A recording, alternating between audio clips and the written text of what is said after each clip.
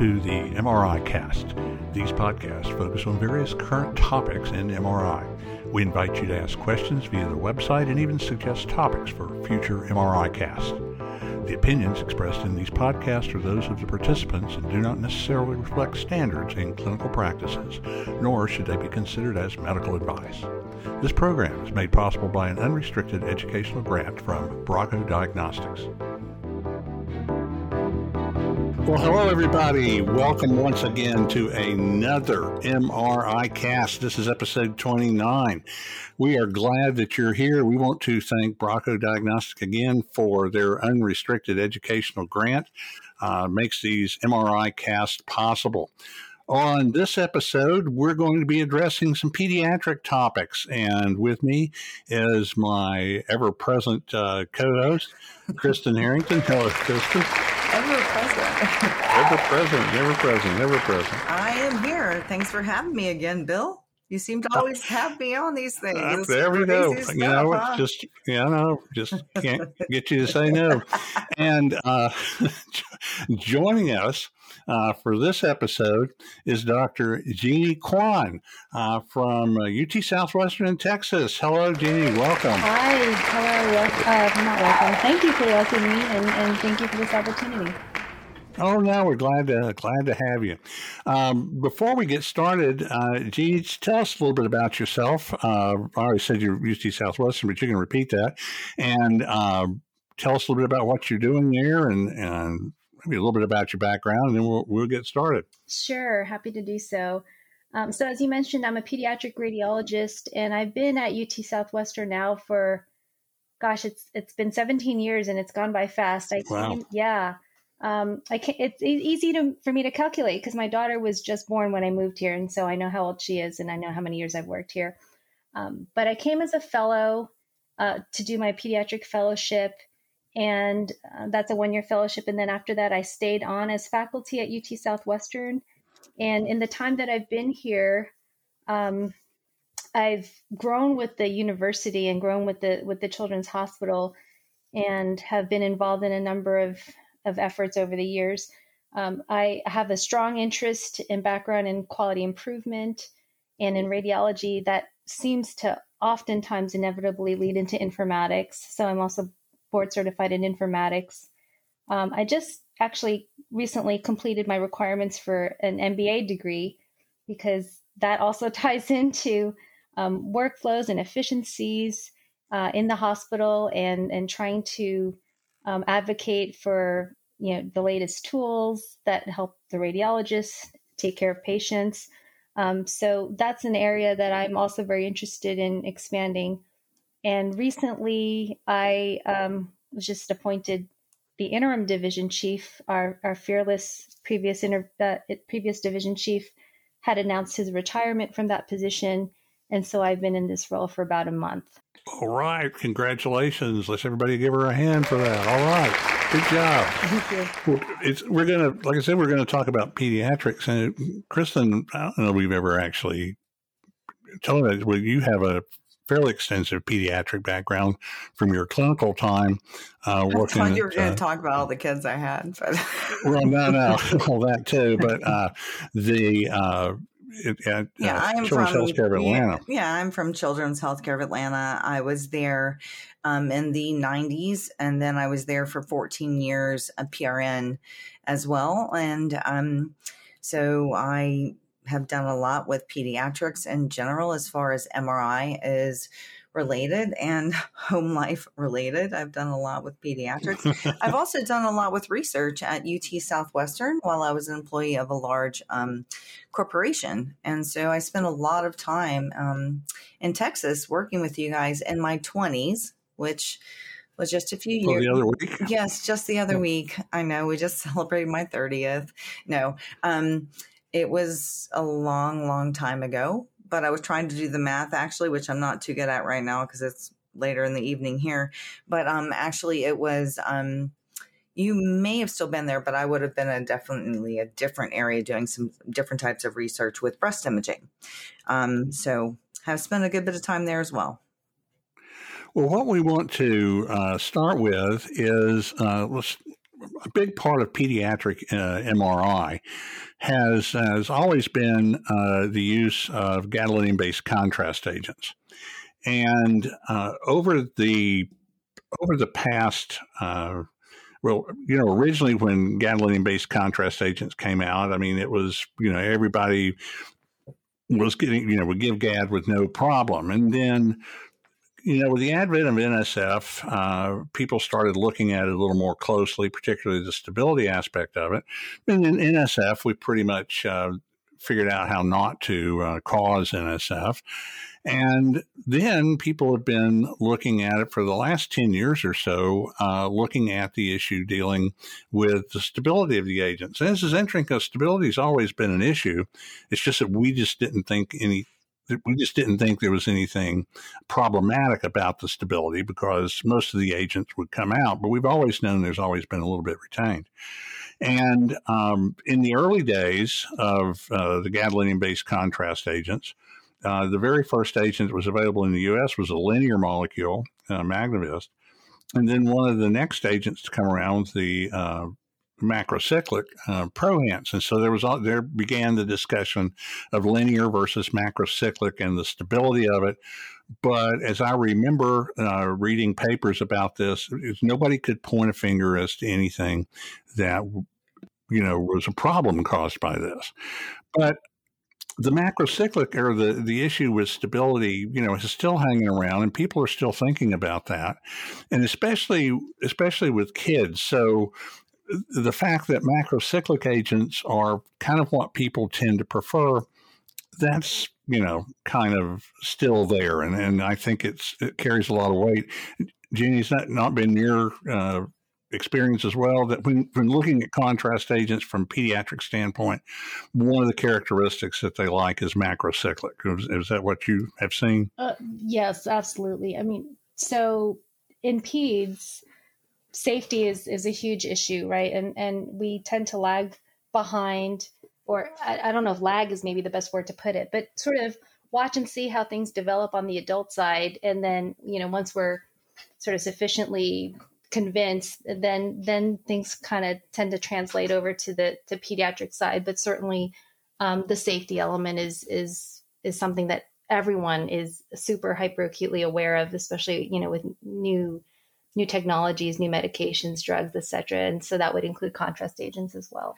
And what's so interesting about this agent, the gadopiclinol, which is Vue, that we're talking about here, it is macrocyclic, which is on the stability. That's what you're looking for, is for a high stability agent. But it also is already approved this early on for pediatrics above the age of 2 years or greater.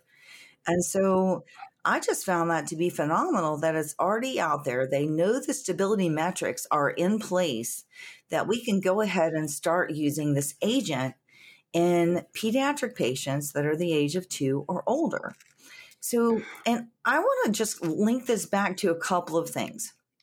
And I think because probably there are a couple of reasons.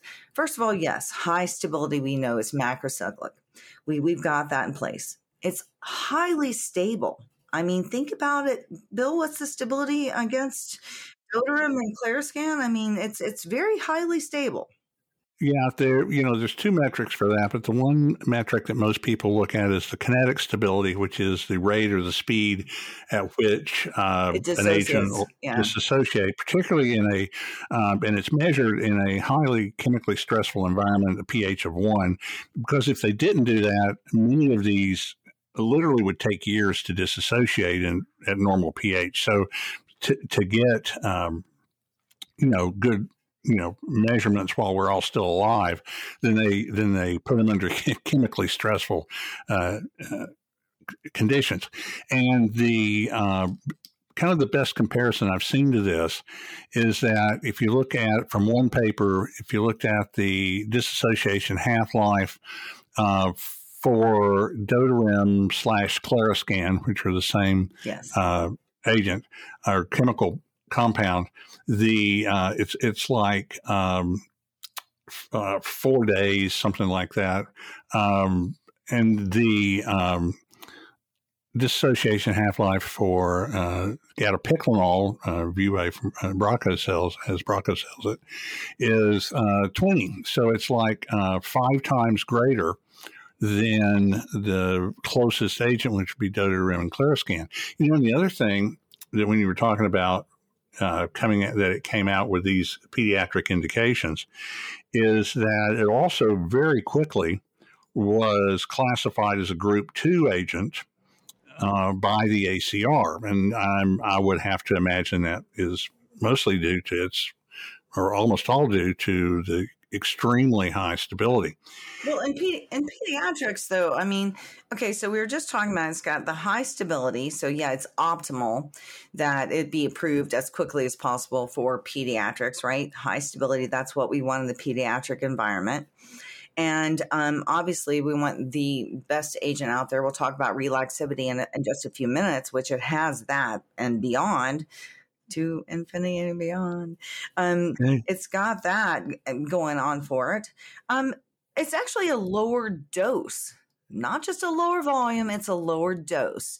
Now, Jeannie, what does that mean to you? An actual lower dose given to a pediatric patient? Without losing any of the effect. Absolutely. Or still getting more, be honest. Yeah, right. I mean, in general, right. So one of the principles that we talk about in pediatric radiology is the ALARA principle, and that stands for as low as reasonably achievable. That usually is used in the context of radiation, CT radiation or X-ray radiation, but in general, lower dose of anything first do no harm. So whatever we can do to maximize safety, that's always going to be something that gets a lot of attention on the pediatric side. So that would include lower doses of contrast agent or gadolinium specifically as well.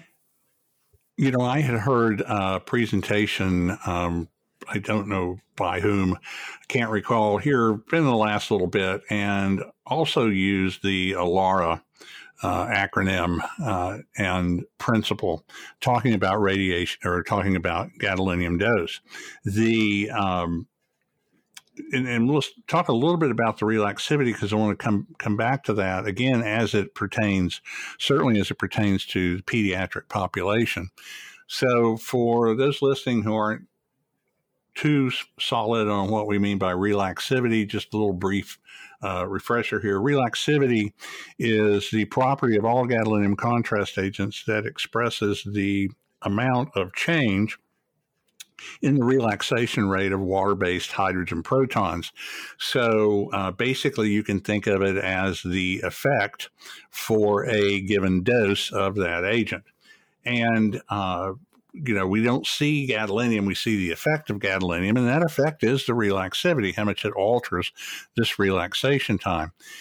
Now, we've had plenty of papers that have been published over the last decade or more showing high relaxivity, particularly with one agent in particular, Multihance, but we've also had in the market, it's no longer available, but this was well known for its relaxivity, and that was a blood pool agent called Ablavar. It had relaxivity values much higher than Multihance, and it has been shown that if you double the relaxivity of an agent, all things else being equal, if you double the relaxivity of an agent, then that gives you essentially the same effect as if you doubled the gadolinium dose.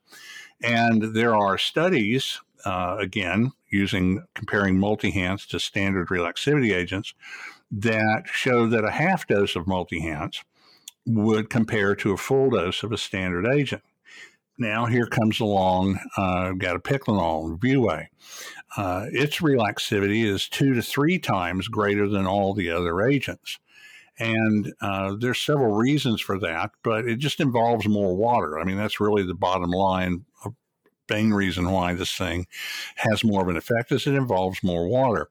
So you can give a lower dose. And so the standard dose, as Kristen mentioned, labeled dose is 0.05 millimole per kilogram, which is literally half as much gadolinium, milligrams of gadolinium, half as much as any other agent.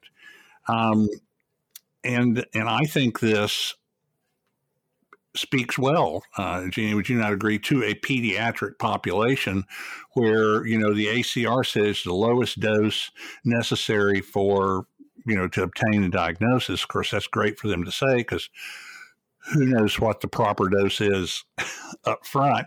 But if you know how much power you have in the agent, then I would think, have more confidence in that dosing. And again, like I said, from a pediatric standpoint, I think this does play well into that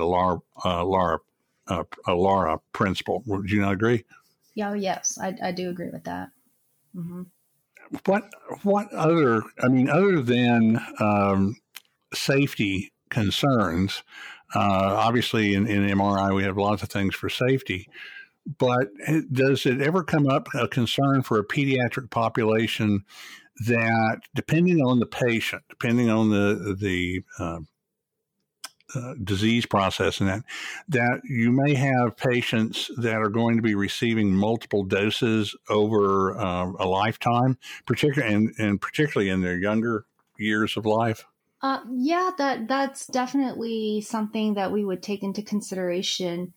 I mean, more and more, I think people are looking at contrast agents in GAD. So, for example, we see quite a number of osteomyelitis cases, and a lot of those patients will have an MR scan done.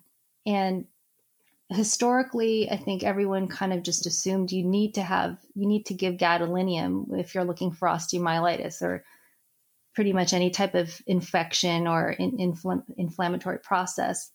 But one of the things that we've developed here at Children's in Dallas and with UT Southwestern is a protocol whereby our MSK, orthopedic surgeons, with a very sort of well integrated multidisciplinary group, have been able to examine and assess patients beforehand to be able to, determine sort of what the level of suspicion for osteomyelitis is, like a pre-MRI probability of going to surgery and what their specific questions are. And so with this new sort of pathway that we have, we've been able to cut down on the amount of studies, the number of studies that we do with gadolinium by far. So not only does that decrease the gadolinium administration, but also the amount of time on the scanner, because now you're not doing post-contrast scans or sequences. So they're just using STIR instead of using traditional FATSAT instead of using, and then not giving gadolinium? Correct. I'm not in every single case, but in the majority of cases, that is the case. And that's, again, because we have an orthopedic surgeon who started this program, who's very hands-on and involved. He'll actually sit at the scanner and see the images as the patient comes off. And the other part of the protocol is that not only are we, scanning shorter, less sedation, but a single sedation is another one of the huge benefits of that. So if the kid does need to go to the OR, then they continue with that same anesthetic and then bring them directly to the OR. So that's why he's at the scanner.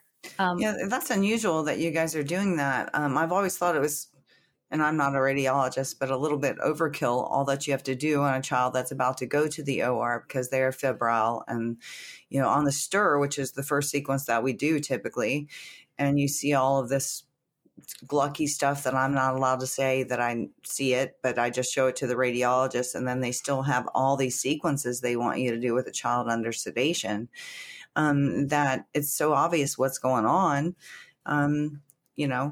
I think that's great that you're able to do something in an abbreviated format with being able to take them without having to give them contrast all the time.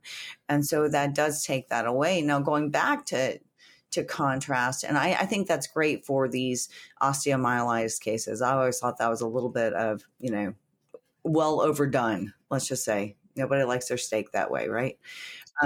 Nobody wants that. But for the cases that are coming back, let's go to populations of patients that have that unfortunately in pediatrics, we do have a lot that have cancer, that have, tumors, and they're back on a regular basis.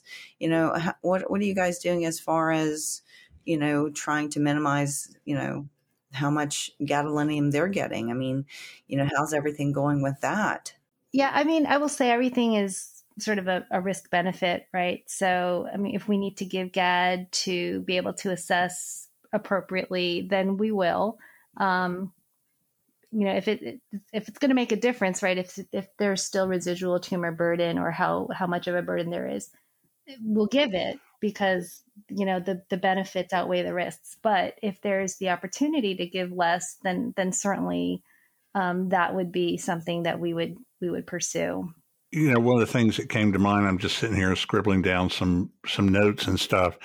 The word that came to mind, and this goes across the board in MRI, in general, is tailoring the study for that particular patient. So the patient gets, it's like Liberty Mutual commercial. You only pay for what you need. So the patient only gets, what they need. Tailor that study. And certainly there is no lower dose of gadolinium than 0. And that should be, something people really, across the board, regardless of your choice of agent, the risk benefit thing, does the patient need this gadolinium? Now, the risk, and this is maybe this is a little off track here just a little bit, but I don't know, Jenny, since you're a doctor, tell me if this seems logical. We often have discussions. In fact, I've got a webinar coming up here in a couple of days. People have some questions about, adverse events. And, anytime you give inject anything in the bloodstream with an osmolality higher than plasma, you've got a risk of some sort of an adverse event. Most are mild, but, they can happen. They're very, very rare. But, again, I was talking with a site that was, talking with me about their issues with this. And one of the radiologists said to me, well, one of the things that's helped is actually we were giving less GAD. And I said, well, what do you mean you're not giving GAD when you need it? He goes, no, we're actually just not giving gadolinium to the patients who don't need it. And so, it's like, okay, that's a risk. If the patient doesn't need gadolinium, and it's a pediatric patient, but if they don't need gadolinium, any patient, if they don't need it, don't give it to them because it's that risk benefit, right, Jenny? I mean, right. Sure. There's a risk, but there's no benefit. Right. If they don't need it, why give it? Right. Right. So I think that speaks well for tailoring the studies. And then there was another thing you mentioned, and Kristen, I'd like to get your viewpoint on this. We're talking about sedation. Sedation in and of itself carries risk with it. And so, you'd like to tailor the study, use techniques that allow you to try to get the information you need with minimal to no sedation as well. And if you've got somebody sedated, you don't want to leave them under sedation for an extended period of time. And not everybody, like UT Southwestern, has the personnel there when they are sedating patients to adequately monitor or things like that. So, Jeannie, I'd like to hear a little more about that in terms of trying to minimize the exposure to a pediatric patient from a sedation standpoint. Yeah, sure, absolutely. And thanks for introducing this topic, because this is something that we're very sort of passionate about. If we can minimize the sedation or eliminate the need for it altogether, that's considered a win. So one of the things that I think is a benefit for pediatric patients to be imaged in a pediatric institution is that a lot of times, children's hospitals will have child life specialists on hand. And so if people are not familiar with child life specialists, they're people that are trained in child development and how to communicate with kids and how to prepare them for an unfamiliar experience they're about to undergo, their first MRI or their first radiology exam, whatever it may be, and help them to know what to expect and give them some coping tools, some distraction. In younger kids, they'll distract them with books and lights and toys so that we can get a good study. And so one of the things that we've done in our department over the past couple of years is really increase the amount of child life specialist support that we have in our department. Our goal is that every patient that comes through is going to somehow interface with child life. Well, maybe not X-rays, but definitely for the the higher the cross-sectional imaging, and certainly all of our MRI patients. Do you use GA or deep sedation techniques, like a bolus of propofol and you level them out? Or, how is that managed? So all of our anesthesia is managed by anesthesiologists and GA primarily. Yep. Okay. So you do more GA than you do deep sedation, for lack of a better word for it. Correct. They're general anesthesia. Mm-hmm. Okay. All right. Mm-hmm. It's kind of interesting. I had in my last real clinical job, and I guess time changes and stuff, and things progress. They really tried to avoid the GA, but the reality is, if you need to get the study, you need to get the study. And especially, like I said, if you're going to go, and if you don't mind, I'll step back to the gadolinium thing for a second, because it did bring something to mind. In view of all this, if a kid's sedated, giving them an injection of gadolinium's, typically not a problem. You've got the IV started anyway, but it can be very traumatic for a child to have an IV inserted just because you're going to give them some, a dose of gadolinium, right? That would be something that is just, why they need all that support, I guess. You know what? And Bill, we've discussed this. Have we ever heard of any type of deleterious effect of anyone that was under general anesthesia that was given an administration of gadolinium-based contrast agent? That's really kind of an interesting thing. This comes up about adverse events all the time. Interesting. I've never heard of it. I don't know. I've never seen it. Jeannie, what's your experience with that? The majority of adverse events are physiologic. Physiologic, can occur for a number of reasons, but the number of any type of adverse events from contrast media, gadolinium-based contrast media, when the patient's under general anesthesia, I bet are very, very low. In all the years I was working with it, I never saw one. Right. Yeah. No, I'm not aware of any instances where the gadolinium and the anesthesia in combination resulted in an adverse event. Is that what you're talking about? No, it's okay. So we in MRI have become contrast wimps over the years. We used, when I was in X-ray training in the 70s and in the early 80s in X-ray, because of the type of iodinated contrast agents we were using, people would have adverse events all the time, and everybody would know how to treat them. We treated them in X-ray, actually, and unless they were like really significant. And today, you hardly ever have an adverse event, and in reality, when you were going through your fellowship, and when I bet you went a long time between seeing adverse events.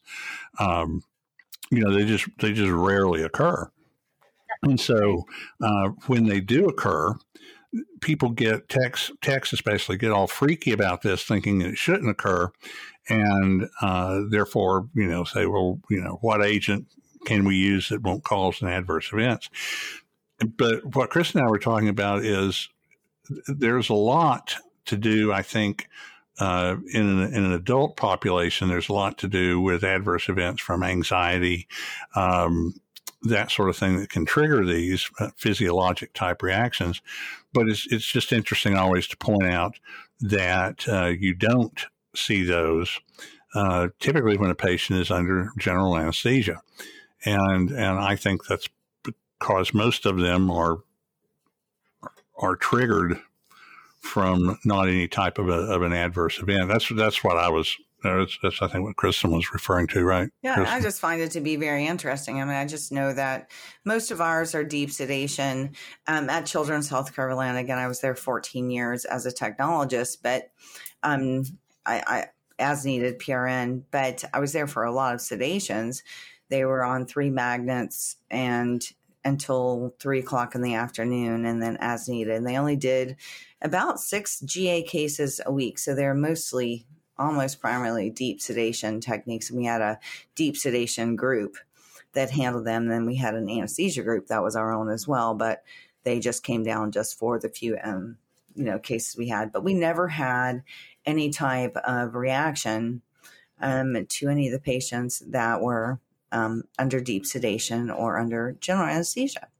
And so just not something I'm just out there trying to see if it's ever happened, but it hasn't. Well, and then we're talking about, when we get back to this agent, we got a Piclinol, the Viewway from Bracco, we're talking about it's highly stable.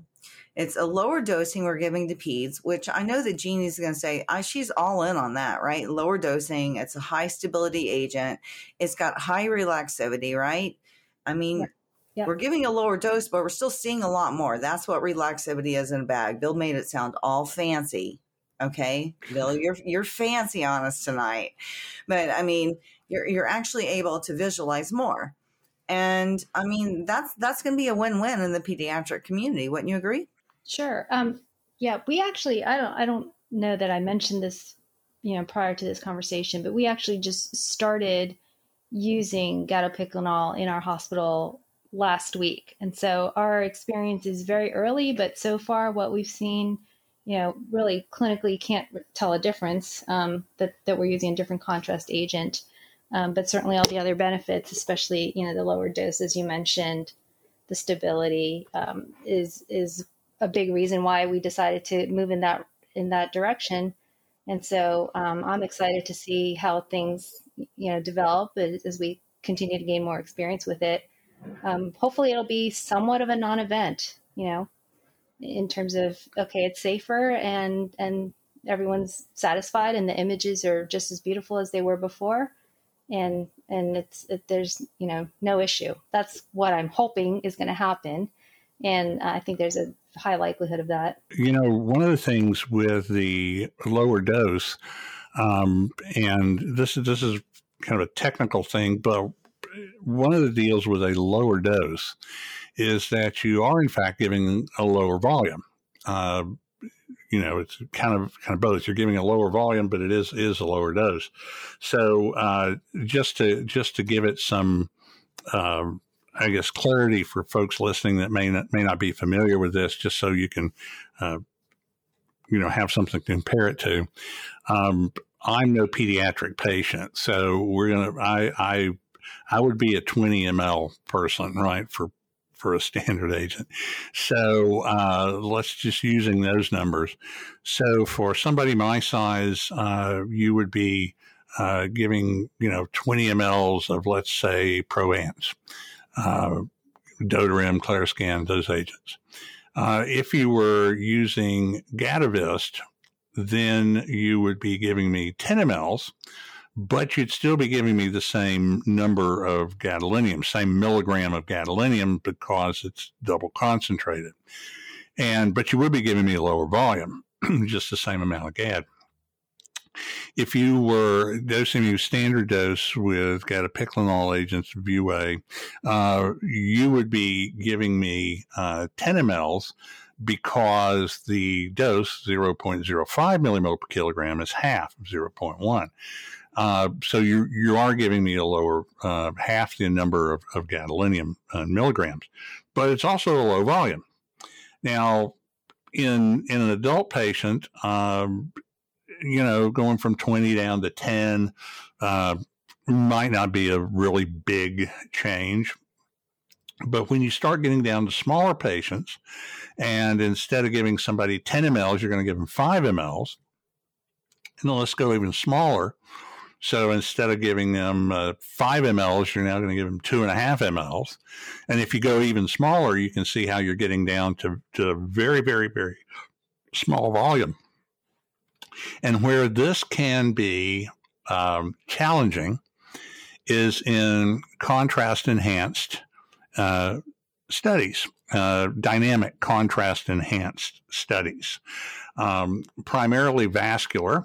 But you could also have, for example, body type dynamic imaging, from the liver, other types of dynamic sequences, where you're doing a rapidly acquired acquisition and you're trying to match the bolus of GAD to the middle of the case space, and so you want it to last a little bit. But if you're only giving 2 or 3 mLs, that can be kind of challenging. I know, Kristen, you've experienced this in your I have, definitely. It's always a challenge. I know that there was a situation where we had, a baby that was less than, 5 kilograms. And so then when you're trying to do dosing for that, and you're looking about doing a contrast enhanced study done dynamically, then you have to think about how are you going to do how much saline along with the appropriate amount of gadolinium. Well,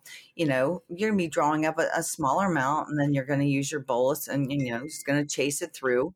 And, I think that, I don't know, Jeannie, if you worked with VUA a lot, gabapentinoid, to speak to this, or if you've worked with the 3D contrast enhanced studies for vascular work or for anything like that. This case I'm talking about, they were looking whether it was an aneurysm or a brain tumor. It happened in a Walmart parking lot, and it was just a very sad situation. And so they wanted us to do it because everything that used to be done like emergently really in CT it seems like the MRI at Children's Healthcare Atlanta kind of replaced that because of wanting to reduce the number of CTs that were done, unless it was something where there was too much metal due to other reasons.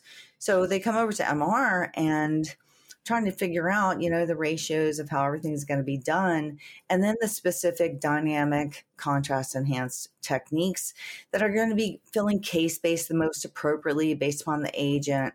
And I find that the 4D techniques, I just do what the radiologist asks for. But in those situations, I think that those might be the best way to go. Is that what you guys have been trying out right now? You may refer to it as time resolved, 4D time resolved, where you're doing rapid multiple 3D acquisitions. Right. I mean, yeah, so in our vascular studies, definitely, the timing can be a significant issue. Actually, if we're purely like looking at vessels, so for example, looking at patency of vessels, we have a number of patients who have multiple lines placed, or, we want to evaluate the portal vein in liver disease kids, or maybe pre-transplant evaluation to study the vasculature. What we've been using more lately is ferromoxetol. So, an iron initially approved as an iron supplement. But the benefit of that is that it tends to, it stays in circulation for many hours. And so if we're not trying to find, if we're not looking at a mass and a lesion, an enhancement pattern of a lesion, but we're focusing on specifically vessels, the nice thing about that is it stays in circulation for a longer period of time. There are downsides to that as well.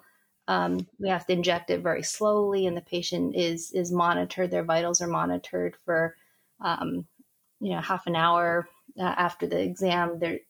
So it requires more nursing support, but that's one of the sort of ways that we've tried to improve our vascular diagnosis and evaluation.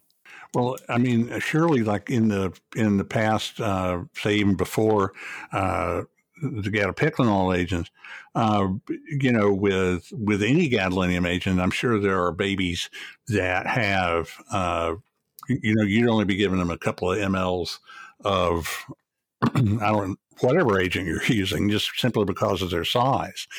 And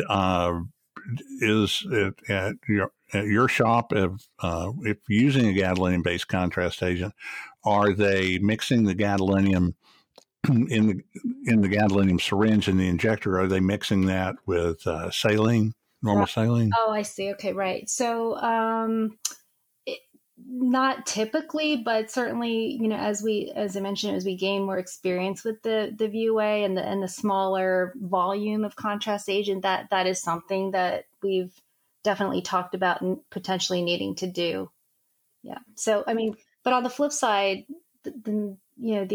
these are some of our youngest patients are tiny babies with tiny vessels and tiny IV lines. And so if we could give a smaller volume, and try to decrease our chance of like an IV infiltrate, for example. Right.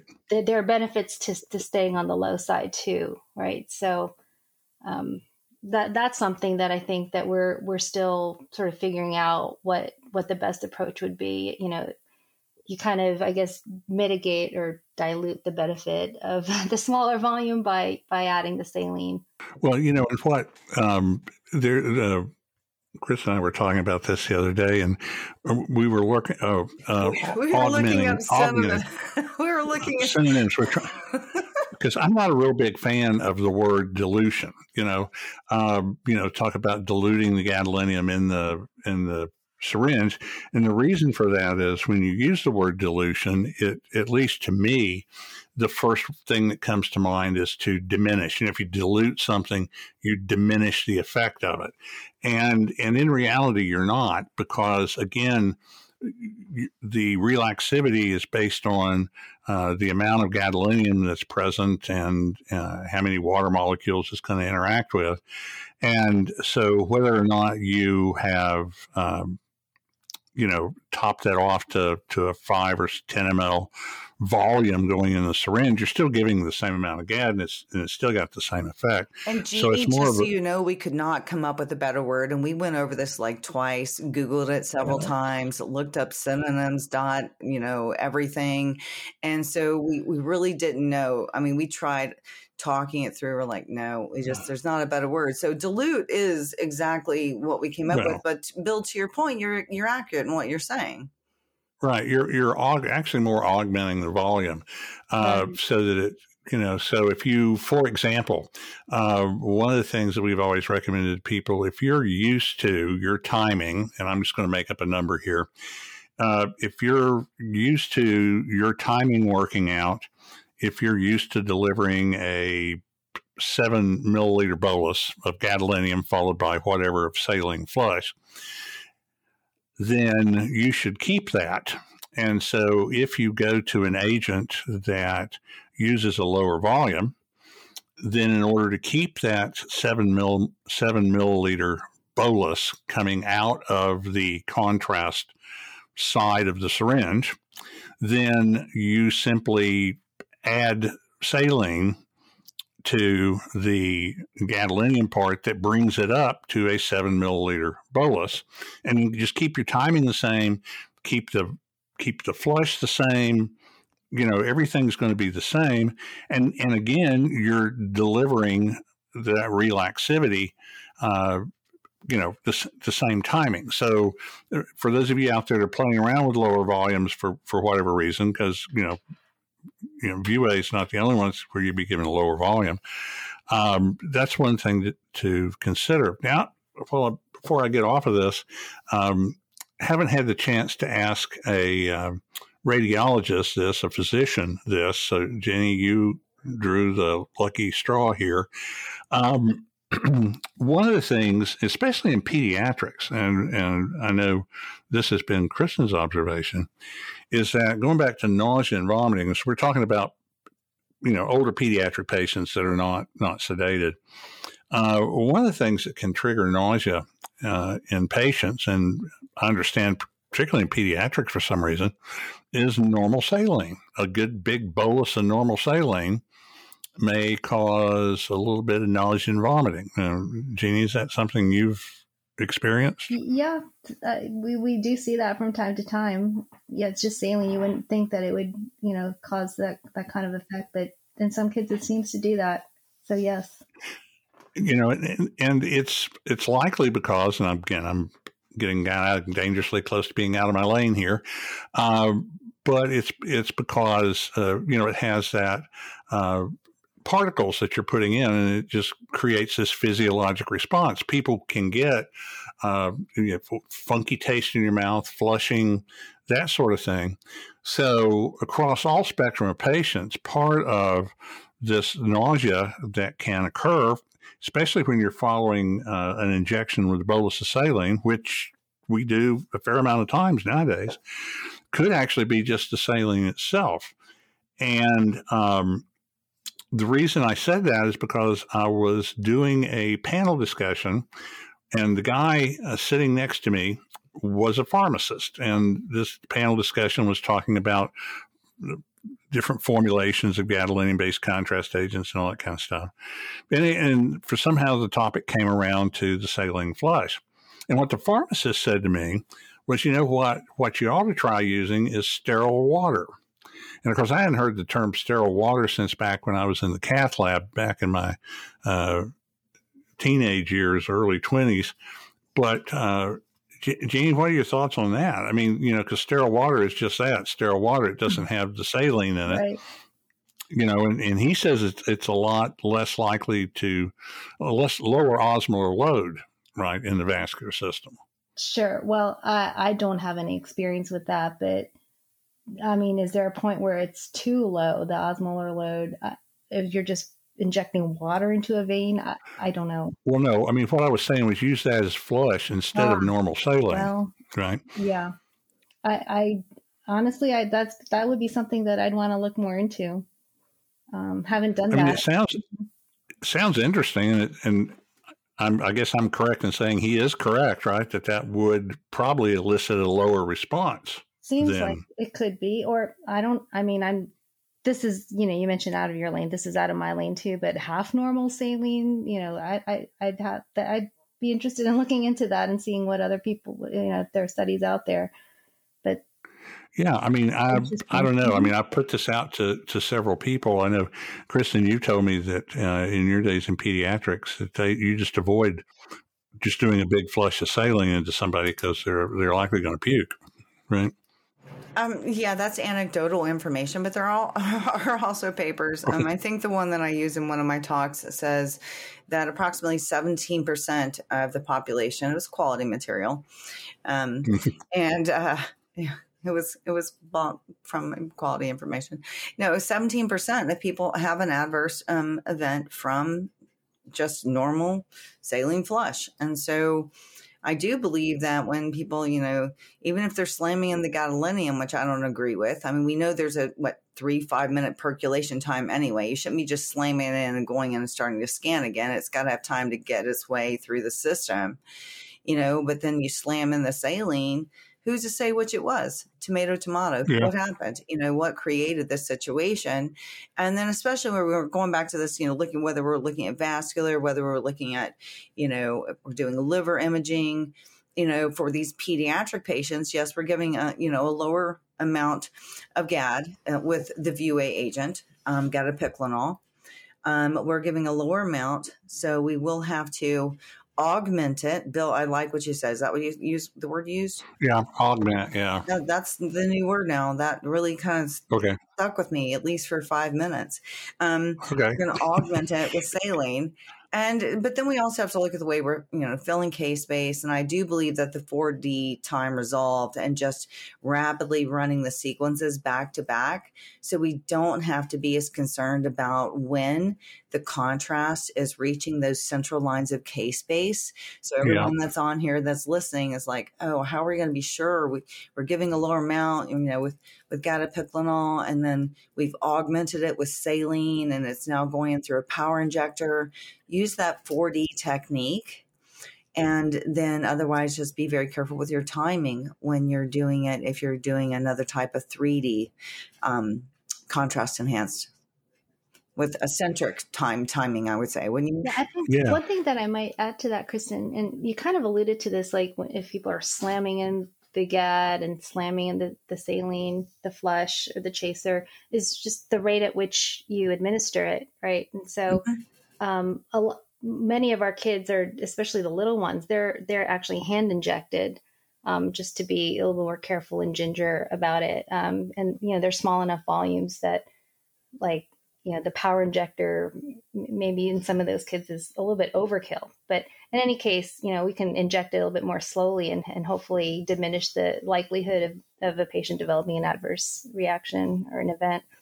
So, I mean, and a hand injection plays really well into the time resolved, the 4D tricks, tweets, twist, whatever, all the different vendor acronyms for it, plays really well into that. And one of the other things to keep in mind, and it's been a long time since I did this, but it's actually true.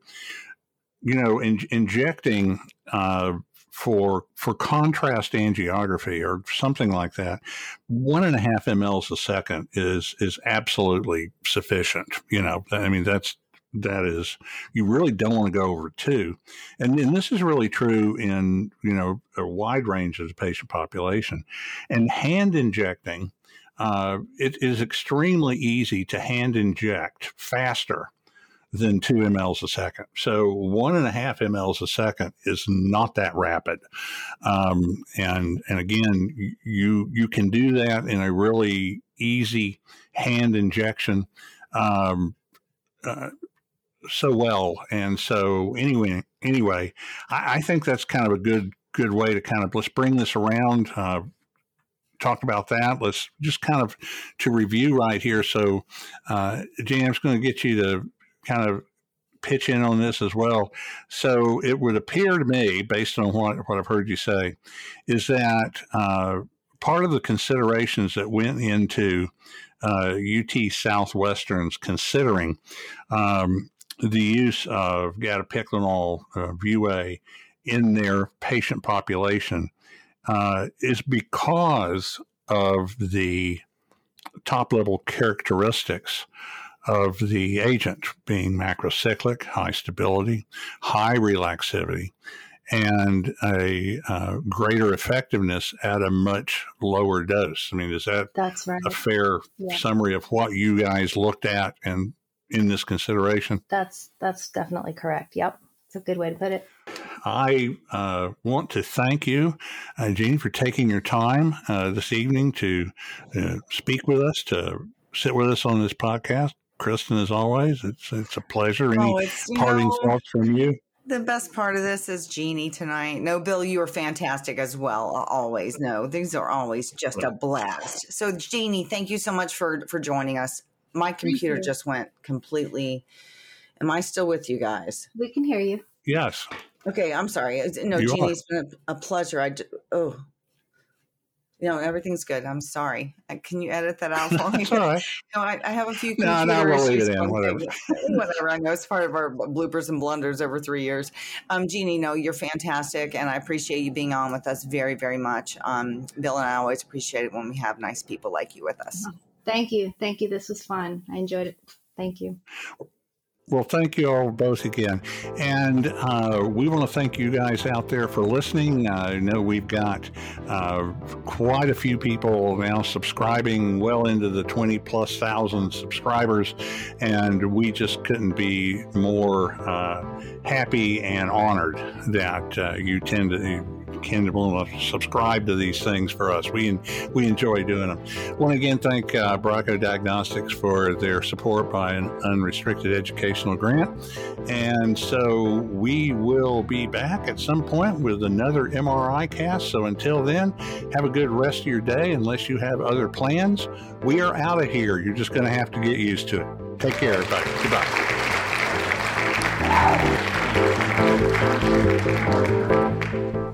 You've been listening to MRI Cast.